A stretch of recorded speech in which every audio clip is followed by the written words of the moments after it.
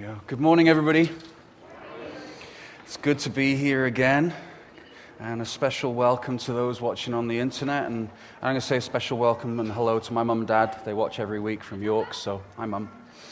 And it's good that you're here. We're glad that you're here. I'm going to pray before we start because I know. Thank you so much, Steve. There are a couple of families that have been evacuated from the Rock Creek fire, and we just think it would be good to pray for you, those who have been affected by it.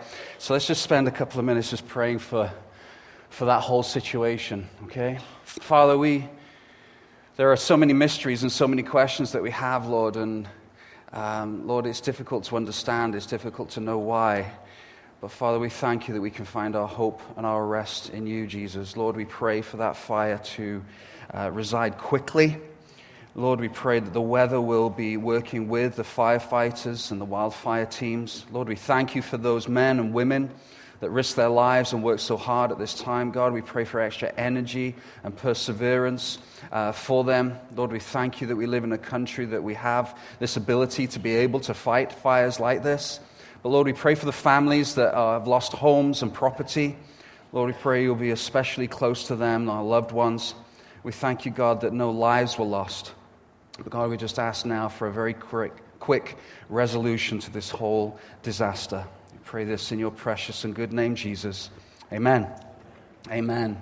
If you've got your Bibles or your mobile devices, you can turn to Jude. It's the book just before Revelation, and that would be wonderful. As I'm getting older and my children getting older, my eldest is 21 and I have an 18-year-old daughter as well. My two girls are especially good at saying something to me that immediately makes me shudder, and it's this. It says, "Dad, do you remember when you said," and then whatever it was at the end. It doesn't matter, because it just seems time and time again I forget. I just can't remember what they say, and they use this against me. I know I'm in trouble as soon as they say, "Dad, do you remember when you said..." No. Well, and then they tell me where we were, what I was wearing, what we were eating, what the music was, what the weather was like, and they have so much detail, and I'm completely useless at remembering things like that. And I have a theory as to why it is that as I get older, that I'm forgetting things more. My theory is my mind is filled with internet website passwords. I can't put anything else in because my mind is filled with capital letters, numbers, underscores, symbols. And when you open that first account and then it gives you their verdict of your password, weak. Well, thank you. I'm so encouraged. And you try and think of another one. You know that you're not going to remember this thing. I asked last night how many people have the password 1234. Don't put your hands up. You need to do a better job at your passwords. I understand why you're doing it because it's easy to remember, but please change that password as quickly as you can. It's weak. It's weak. But then there's always a saving grace at the bottom of these. When you go back, you've invariably forgotten what the password was, and they go and they say, sometimes I can barely remember my email and username, but I put that in, and password, no. And then it says very patronizingly at the bottom, forgotten your password? Parenthesis, idiot. Yeah, that's me. So you click that, they send you an email, and it's all good. You get to set up another password that you'll forget next time that you visit the website. It's a perfect system. It's wonderful. We tend to forget things very easily, and the longer I think as Christians we are Christians, we forget what it means to be a Christian. And as Phil has already welcomed those maybe who haven't been in church for a long time, or maybe you're just exploring Christianity and everything that Christianity means, today we're going to just spend a little while just reminding ourselves what Christianity is. So this is a great time for you to lean in and just get a little bit more understanding of what it means to be a Christian. See, if we forget what Christianity is about, then it leads to discouragement, it leads to a lack of peace, leads to timidity. It leads to so many areas in our lives where we just feel like we're distant from God. And maybe that's your testimony this morning, that you are a Christian, but you just feel disconnected. You feel like there's just not that strength of relationship and fellowship that you had with God. So this morning, what Jude is going to do for us is he's going to allow us to press that button and say, can you just remind me? Can you just remind me what it means to be a Christian? And so let's just read the first couple of verses from Jude. It says, Jude, a servant of Jesus Christ and brother of James. Let's just stop there just for a second. Brother of James. Now we need to understand that Jude, or as some versions still call it, Judas, was actually the brother of Jesus. He grew up with Jesus. And yet he doesn't refer to himself as the brother of Jesus. He refers to himself as the servant of Jesus. Now, let's be honest. If you and I were Jude, and our brother, our biological brother from the mother's side was Jude, would we not name drop? Hi, my name's Glenn, brother of Jesus. Yeah, Jesus Christ, Son of God, brother. Do you not think we would name drop just a little bit? But Jude is the opposite. He has got such humility. He doesn't even refer to himself as the brother of Jesus. He refers to himself as the brother of James, who was the brother of Jesus. Now, I think about my brothers and sisters, and I think about, I've got 5 brothers, and none of them, I can assure you, if you said to me, yeah, Son of God, yeah, I have lots of stories and lots of reasons why I know that they are not the Son of God, just the various different things that were going on at the time of my growing up. But Jesus so convinced his family after the resurrection that Jude's life was completely changed. He ended up being a missionary and was crucified like his brother Jesus. This is a humble man writing what is quite a stern letter. But before he does that, he introduces himself. And he says, to those who are called beloved in God, the Father, and kept for Jesus Christ, may mercy, peace, and love be multiplied to you. Very briefly, the theme of Jude. Jude likes threes. We're going to look at 3 things today. There are 3 overall themes within the book of Jude. And very quickly there he tells us that we're to contend for our faith in verse 3, for the gospel, because it was being attacked by people who were saying that Jesus was not divine. And then in verse 21, he tells us that we need to keep our hearts. We need to contend for our hearts, because we have a tendency as Christians to wonder. And then in verse 22, he says that we are to contend for others, to be patient with those who are being led astray. So 3 areas that we need to contend. But that's what we need to do as Christians. But before we're able to do that, we need to press the remind me button as to how we do it, why we do those things. So who lives this kind of life? Well, we're going to have 3 points. We're going to move through them quite quickly and camp out longer on the first point, which is this. Number 1, he tells us as Christians, the reminder is this. Christians in the room, he says, to those who are called. To those who are called. Friends, if you are a Christian today, if you believe in Jesus, if you surrendered your life to him, whenever you did that, I have a word for you that should encourage you in those times when you feel distant, those times you might feel useless, those times you might feel lonely and disconnected. I have a word for you, and the word is this: called. You were called by God, not because you deserved it. Not because you were smarter than other people, or better looking, or richer, or bolder, or more connected spiritually. Not for any of those reasons. You were called by God and God's grace alone. He called you. He wanted you. You are approved by him. You are accepted by him. You were brought close by him. You are significant. He wanted you. You are not an accident. He wanted you. Is there any greater feeling for a human being than to know that you are wanted by somebody else? We have this innate desire to be connected, to be wanted, to have a sense of belonging.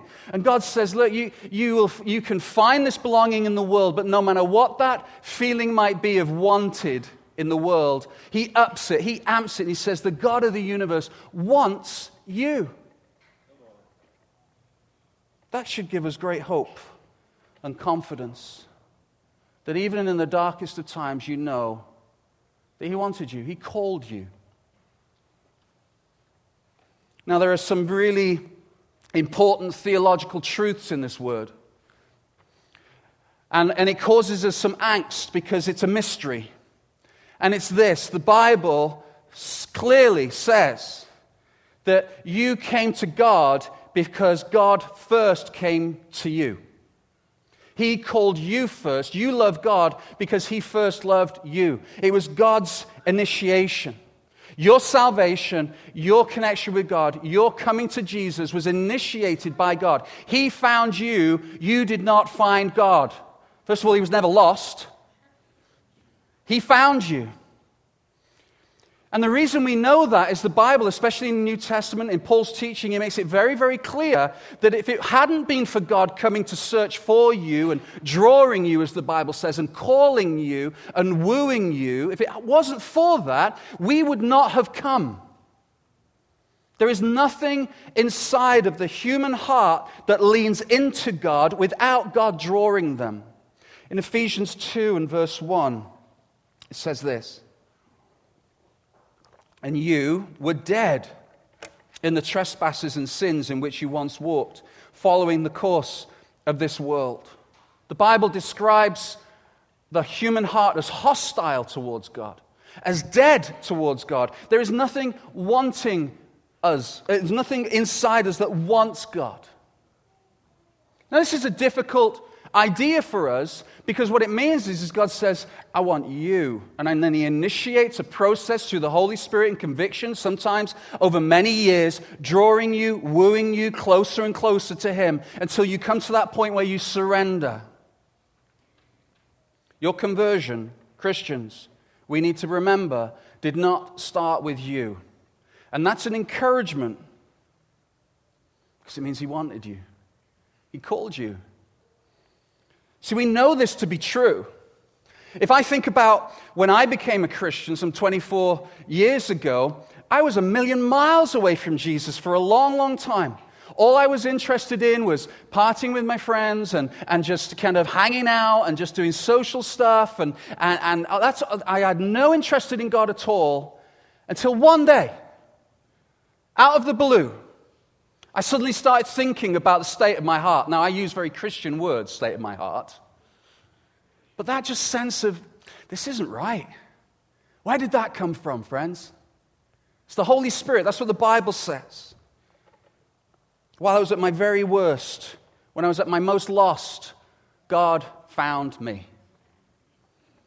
Many years ago, when my children were very small and were just toddlers, we, on Christmas Eve, which is always a bad time of year to go shopping, my wife and I decided to take, we had two at the time, two little ones to go shopping in Chester City Centre. And Chester is a very, very busy town anyway. It's a beautiful Tudor city, and it's all pedestrianized. It's a gorgeous city. And it's just ram-filled with shops. And then Christmas Eve, literally, if you looked across the people going down the high street, it just looks like they're en masse just walking together. It's hundreds, thousands of people. And we needed to do last-minute shopping, and so we went to a store that I got told this morning was actually American-owned. I didn't realize that, but called Woolworths, or Woolies as we called it. It doesn't exist now, but every town had a Woolies. We were laughing because that's where my dad's watching. I'm going to be so ashamed because he was a policeman, but that's where I found some stuff to get that I didn't buy. Sorry, Dad. I just suddenly came to my mind. I'm confessing this. Sorry, Dad. But Woolworths was I was 23. I was naive. No, I'm joking. I wasn't 23. Far from it. But Woolworths was very, very busy in the toy department. We got our two little ones, Sarah, my wife, and I, and we go and we're looking at toys. I had hold of my little guys so tight. Not a problem. We decided not to take the stroller. It's too busy. Hand-holding systems. Foolproof. So we're holding our two little ones, and we go into Woolworths, and we're looking at toys, and I look down, and it's like, where's he gone? I didn't even notice that he had pulled his hand out of my hand and wandered off. And immediately, those of you who are parents or grandparents in the room, or babysitters, even worse, you lose a child. Oh, it's no laughing. You just feel sick instantly. I tell Sarah, she just starts crying because she looks across and just sees So many people and this little one wandering around, and I talk to somebody in the store, and then the search starts. It's an amazing picture of the way sometimes we pull ourselves away from God and go wandering off. But I started looking, and we were people looking, and I'm looking through the crowd, and I'm looking for my little one. And I would have done anything to have found him. You'll do anything. You're just so desperate to be reconnected. And what a beautiful picture of the love of God, that he will come looking for you, searching for you, just like Adam and Eve in the garden hiding. He will come and say, "Where are you?" He initiates that because he loves us. And to finish the story, what seemed like such an eternity, one of these store workers was walking towards me, and I was able to look through, and I could just see the shock of red hair that he had at the time. And I knew that it was my son. And then you just run, right? It gets very dramatic then. You're elbowing people out of the way. You don't care. You just hold him. And you hold him. And he's completely oblivious. Completely oblivious. You see, we find this difficult that God initiates because we place ourselves center of our own lives. We think that we are in control of our own lives. And as we've heard this week, this tragedy with this young man who passed away, just life reminds us we're not in any control. We're not in any control. You didn't find God, he found you. We think it started when we prayed. It started way before that. Because if you think about it, what do we pray? God, change their hearts. Why do we pray that? If we don't truly believe that God is the one that changes hearts. And some of you might be saying, well, Glenn, this sounds awfully Calvinistic. Okay, well, first of all, that's not necessarily a bad thing. And secondly, if you read Calvinism, you'll actually find that this idea of total depravity is the same in both camps, Arminian and Calvinism. They have no disagreement that you will not find God by yourself. If you are here today and you are not a Christian, I believe that you are here because God initiated something inside your mind and heart to come to church, to hear these words. I believe that it is not a coincidence that you're in earshot of the worship and the words. That's how God works. You think you made the decision to come to church today. You didn't. That was God. You see, he initiates these beautiful little moments. They're like links in a chain, sometimes spanning years. See, Calvinism and Arminianism, they believe the same thing, that we are totally depraved without God. Now, they change at that moment. They have differing views as to what happens when you come to that point of conviction. But this idea of God finding you, that's not a human, I'm going to decide today just to find God. That is not how it works. This is wonderful news because he wants you. He looked for you. He wooed you. He loves you. And there are many in this room that need to be reminded of that today. That he cares for you. Number 2, you are beloved in God the Father. So Jude says, I want you to remember that you are called. And then he says, I want you to remember that you are the beloved. We sometimes doubt that God loves us. I think we have this image of God leaning forward in his throne, ready and eager to discipline us because he barely tolerates you. Like he has this stern look on his face like, knew it, see, Gabriel, come look, see, told you, messed up again. That's not the way it works. That's not the way the Bible speaks about you. God talks in very intimate ways when he talks about his children. He loves you. He doesn't just tolerate you. He's not disappointed in you, Christians. He's not eager to discipline all the time. And if you doubt the love of God, it affects everything.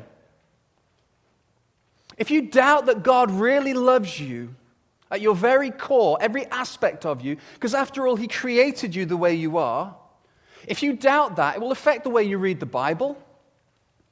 It'll affect the way you pray. It'll affect the way that you share your faith. I believe that the number one reason why people find it hard to commit to coming to church each week is because they've forgotten that they're loved by God. I believe church attendance is directly affected by how much people remember they are loved by God. Because if we remember this, it changes everything the way that we live our lives. Because what we do is we see life through the lens that I am loved by a God, an eternal God, who is above and higher than everything that I see or can touch. I want to get to church. I want to celebrate. I want to worship Him. I want to volunteer. I want to join a community group. I want to give my time. I want to give my money to this God who loves me. If we live in the present reality of God's love, it changes everything. It's a beautiful thing. Not only are you loved, the Bible tells me, Christians, you're liked. He likes you. That's a weird thing to say. We don't often hear that in church. We hear God loves you. We don't often hear that God actually likes you. He's fond of you. He enjoys you. He enjoys your life. He enjoys it when you worship Him. Listen to this scripture in Zephaniah 3:17. The Lord your God is in your midst, a mighty one who will save. He will rejoice over you with gladness. He will quiet you by His love. Isn't that beautiful? Glenn, just calm down. Some of you are thinking that now. This guy needs just to calm down. This is exciting stuff. He will quiet you by His love. He will exult over you with loud singing. Can you imagine how good a singer God is? He's perfect. He has the perfect singing voice, the perfect choice of song, and He sings it over your life because He likes you. See, don't look for a reason inside yourself as to why He loves you and likes you. You won't find one. All you'll find is reason to condemn yourself and judge yourself. And the Bible says there is no condemnation. Some of you feel condemned today. Some of you feel convicted. And that's a good thing because you need to come to Jesus who died on the cross for those sins that you feel convicted about. And as you pray and ask for forgiveness and surrender to that, His promise to come into your life and change you forever is sound and unchanging. And there are many in this room who can testify how it changed their life forever. If that's you, that sense of conviction is the Holy Spirit and a good thing. That's a kind of a guilt that God uses. But this overriding sense of guilt and shame that some Christians feel, that's not godly. Even at your very worst, God loves you. At your best day, like you're getting up at 4 a.m., reading your Bible for 2 hours, praying for every missionary you can think of, singing Chris Tomlin songs as you go shopping, making dozens of those MCC bags that Chris was talking about. Like at your very best, God loves you. And then that day where just everything goes wrong, you kick the dog, you argue with your husband or your wife, you're barely scraping through, you're just angry, you just feel distant from God. Hey, guess what? God loves you. God loves you. Why does He love us? He just does. It's not very theological, is it? In fact, there's been lots written about why God loves us, and the end result of it, some beautiful Puritan writing about it, is that God loves us because He loves us. Why do you love that newborn baby? That baby has brought nothing but pain and annoyance for the mums in the room, running to the toilet all times of the night. For the dads in the room, that really tight grip when you stood by the bed, that hurt, Sarah. Just calm down. I tried gas and air with our first one. Just a quick sneak of the gas and air. Made me feel really sick. I had to sit down. But this baby's brought nothing to your existence. Why do you love it? You just do.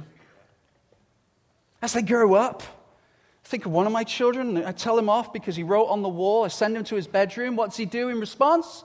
He pees in the corner of his bedroom. Brought nothing to my life. You send me to my bedroom, Dad? I'm going to show you. They bring nothing. They bring beautiful things, don't get me wrong. They really do. They're wonderful. But why do we love our kids? We love them because we love them. Why does God love you? Because He loves you. That's so encouraging. Number 3, we are kept for Jesus Christ. Kept for Jesus Christ. What a beautiful word. We are called, we're beloved, we're kept. We're called, we're loved, we're kept. Verse 1 is expanded in verse 24, and we're going to be jumping into this a little bit next week as we look at the tension between how God keeps us and how we are to keep ourselves. How does that work? It's a bit of a biblical tension. We're going to jump into that next week. But verse 24 says this, "Now to him," this is God, "who is able to keep you from stumbling and to present you blameless before the presence of his glory and great joy. To the only God, our Savior, through Jesus Christ our Lord, be glory, majesty, dominion, and authority before all time, now and forever. Amen." Amen. So be it. He will keep you. It is not your effort or power that keeps you connected to God. He does that. It's all about him and his initiation when he called you, his initiation when he loves you, and his initiation as he keeps you. When you feel discouraged, when you feel far away, when you feel distant from him, when you feel incapable of living life in the way that you know you should, he will keep you from stumbling. It's like God gives us a divine, it's going to be okay. It's going to be all right. Why? Because he keeps us. This week has been an interesting week for the Collins family. It's been an interesting week for the Madden family as well. I got a phone call on Thursday from my wife who had gone camping with our son and another church family, Tracy and Pete Bennett, at Kettle River Campground. Yes. She called me and she said this, "Glenn, I don't want to panic you, but we can't get out of the campground because of the fire, and the emergency services can't get to us. We're trapped." Okay. I'll just get back to you. I'm just going to finish my coffee. No. There aren't many phone calls you get like that. And I said, "Well, love, what's the plan?" And I don't want to go into great detail, but they eventually found themselves on the Iron Bridge, and they're looking at trees candling in front of them. The emergency services can't get to them. And, this isn't a good situation. This is the sort of stuff of movies. Those of you who've seen Backdraft, you know what I'm talking about. It's not a good situation to be in. And yet, when I spoke to my wife about it, this is what she said. She said, "Glenn, I didn't know what was going to happen." They eventually escaped running through the forest that they didn't know whether it was on fire or not, and got picked up on the other side of the forest. We praise God for that. They're actually heading back there now to see whether the stuff that they left behind is okay or not, and who cares, right? But she said, "I just felt Jesus at that moment." She said, "It's going to be okay." That's her exact words. She said, "I just felt Jesus say it was going to be okay. So, Phil, I see your burning engine fire, and I raise you a forest fire, my friend."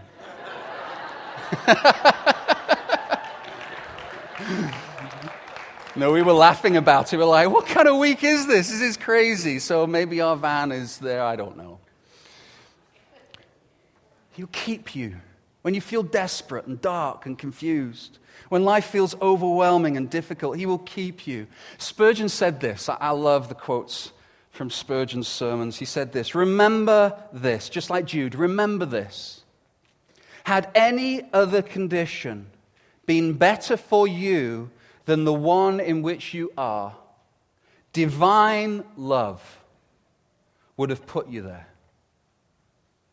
If any other condition had been better for you than the one in which you are right now, divine love, God would have put you there. This is part of his story for you, even if it is difficult and dark and lonely and hard. And our hearts go out to you and we love you and want to help you and pray for you. We're not being flippant about life. We understand how difficult life can be. But how much better is it when you have God involved? You see, we're often as pastors and as Christians accused and said, well, how can there be a loving God when, and then fill in the gap, when there is children dying or starvation or little ones passing away? I tell you, there is nothing harder for a pastor than to lead a funeral for little ones. I've done it. Phil has done it. It's desperate. How can there be a loving God when? So my answer is always this. Okay, let's take God out of the situation. Let's say God doesn't exist. How does the situation improve? Does the cancer disappear now? Does the sorrow go away? Does the helplessness disappear?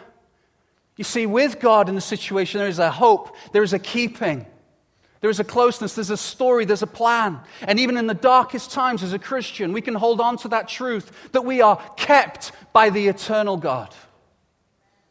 It is His love, it is His calling, it is His life, it is His keeping. We are called to hold on to Him as He holds on to us, just like a mom or a dad holds on to a little one's hand and they stumble and then you hold them up. Yes, the little one is holding the hand of the mum or dad, but more than anything, the dad or the mum is holding the child or the little one. And that's the picture of God. He's holding, and sometimes our grip weakens, and He holds that a little bit tighter. We're called, we're loved, we're kept. And it's fixed forever. Now and forever, Jude wants you to know. Friends, as I finish and I head over to the south and preach this all over again, which is great, and hand it over to Phil, I just want to ask you a couple of questions. I've told you, and Jude has reminded us that as Christians we are called, we are loved, and we are kept. And I have said to those of you who perhaps do not know Jesus, never surrendered your life to Him, do you know that calling?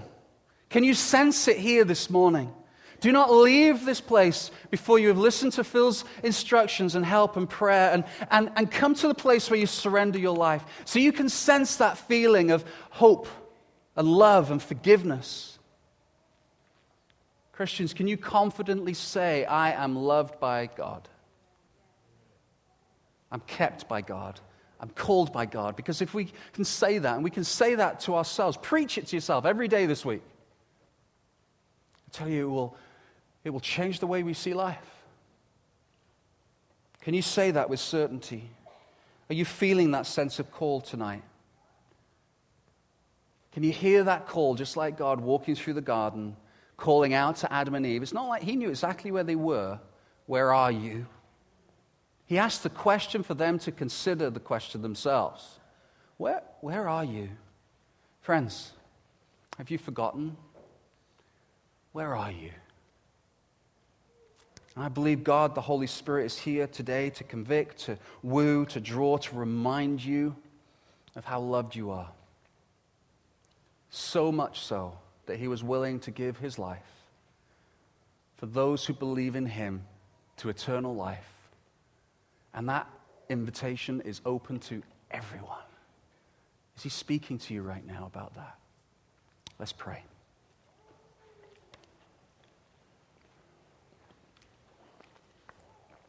Dear Lord, we're humbled and grateful for the way that You call us. As Phil has already said today, that You speak to us, that there's this sense of calling in our lives. Each and every one of us in this room. Lord, I pray now that You would speak. Lord, thank You that we are loved. That Jesus, that You gave Your life. You gave and You sacrificed Yourself in demonstration of that love. So that we could be forgiven. And that, Lord, You keep us. Lord, I know there are some in the room who need to be reminded of that word specifically. You are kept now and forever. Thank You, God. Thank You, Jesus.